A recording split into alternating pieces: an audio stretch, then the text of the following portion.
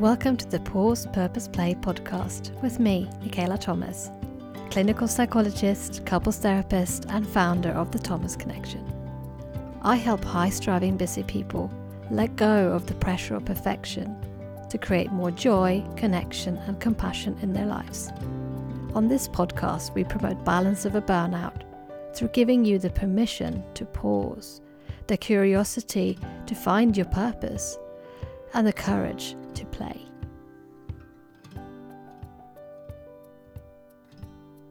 Hello and welcome back to the Pause Purpose Play podcast with me, your host, Michaela Thomas.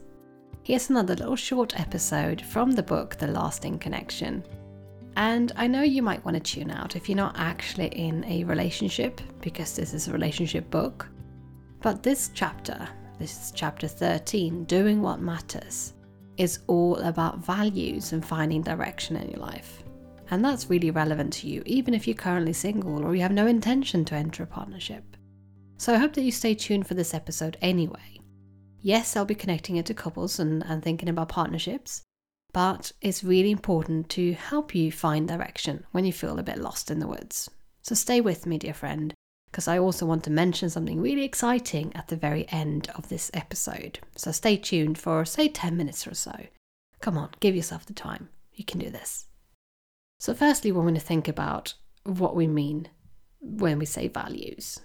It can be really difficult to protect the connection with our partner in our busy modern lives. We all have a lot on our plates.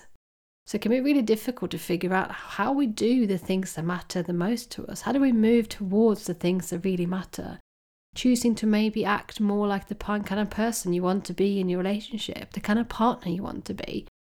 And that can give you a really good chance of living a valuable and connected life together. So let's think about what that means. What is values? Have you ever thought about what really matters to you in your life?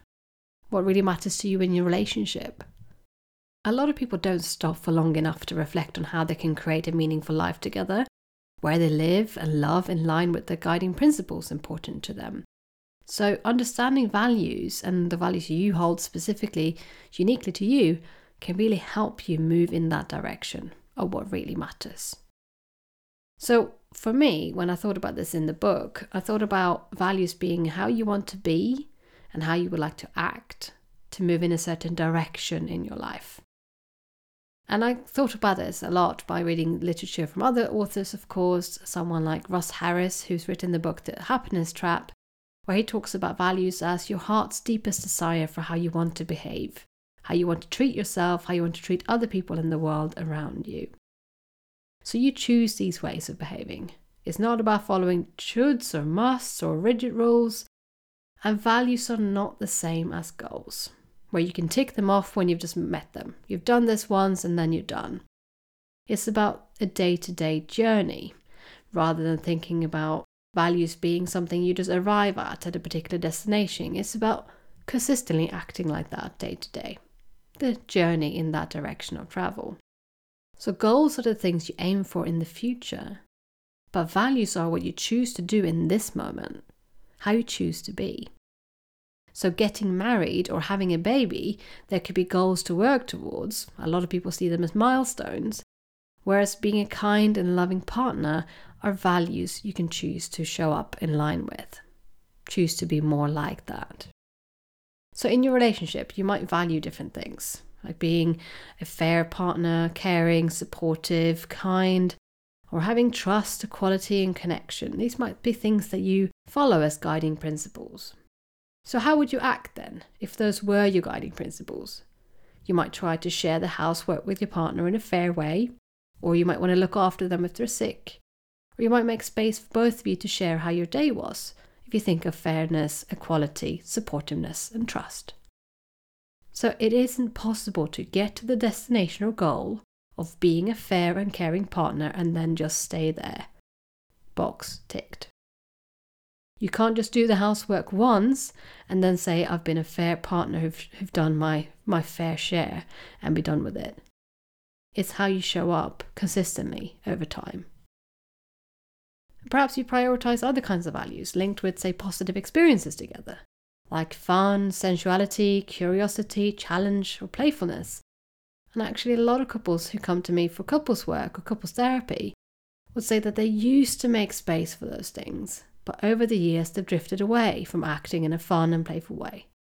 Having children or getting sick or losing your job, all of those things will influence those positive events. And you can't prevent stressful things from happening, but you can influence how you act towards each other in your relationship. So bulletproofing your relationship simply by acting in line with your values.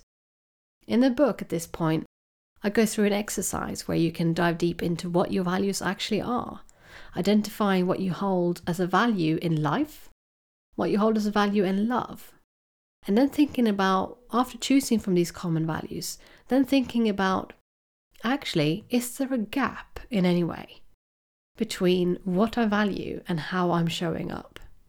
Is there a difference between what I think really matters and how I kind of want to be as a partner and how I want to be in life, and what my behavior is currently like?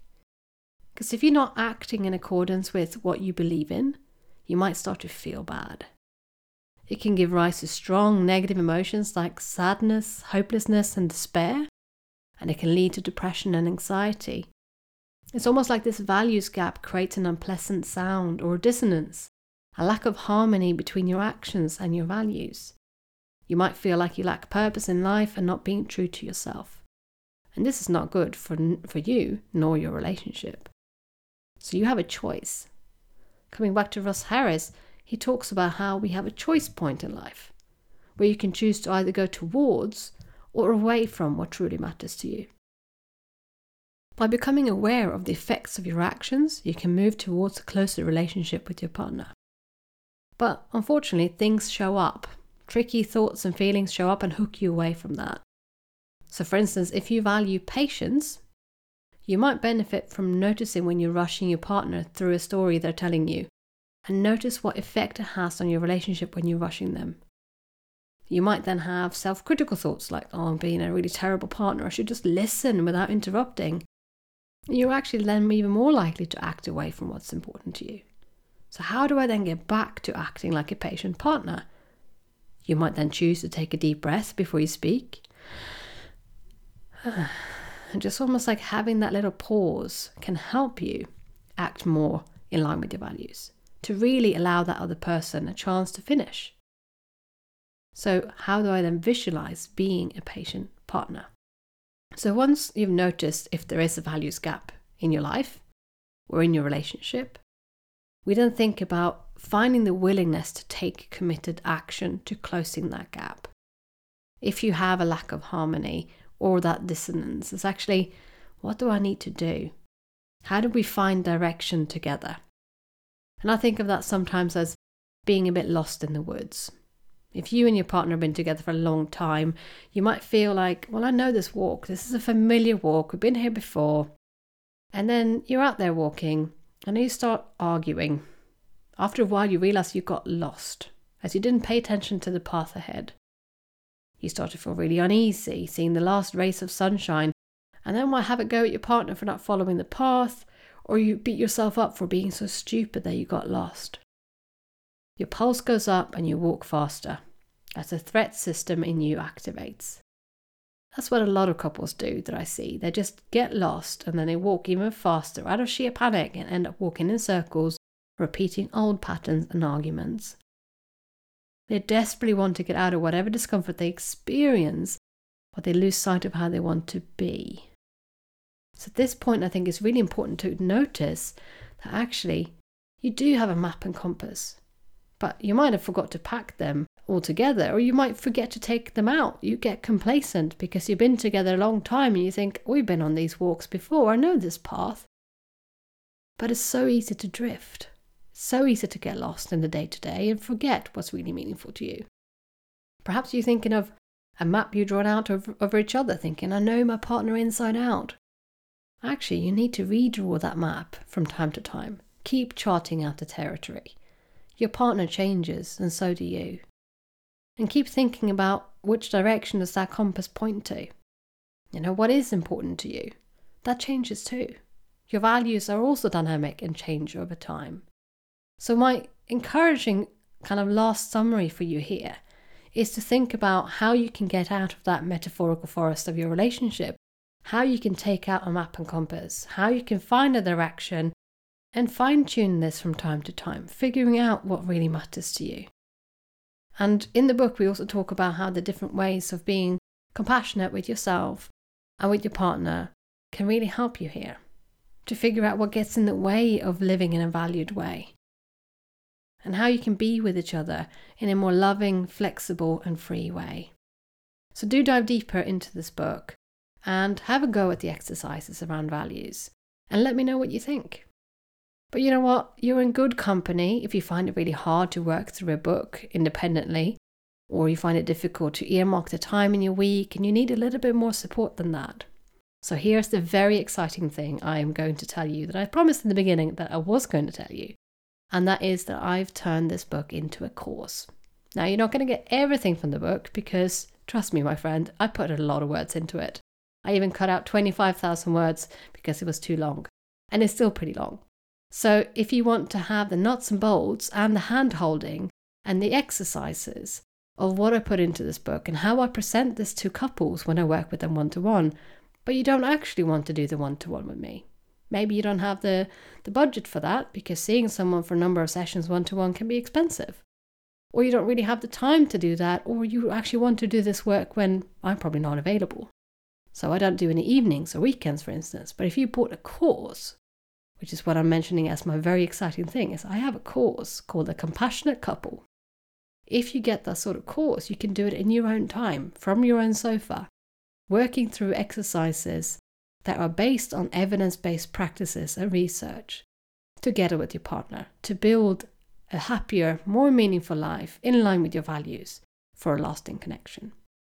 So if you're interested in that, you can go to thethomasconnection.co.uk/The Compassionate Couple and join the waiting list now, because the course is coming soon and you don't want to miss being the first one to hear about it.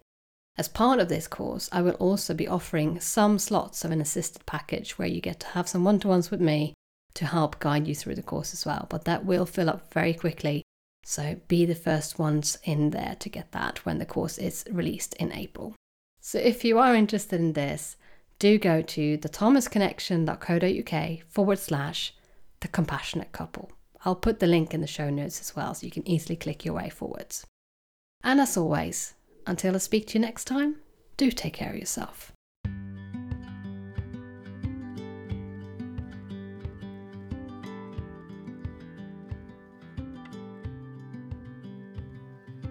Thank you so much for taking the time to listen to this episode.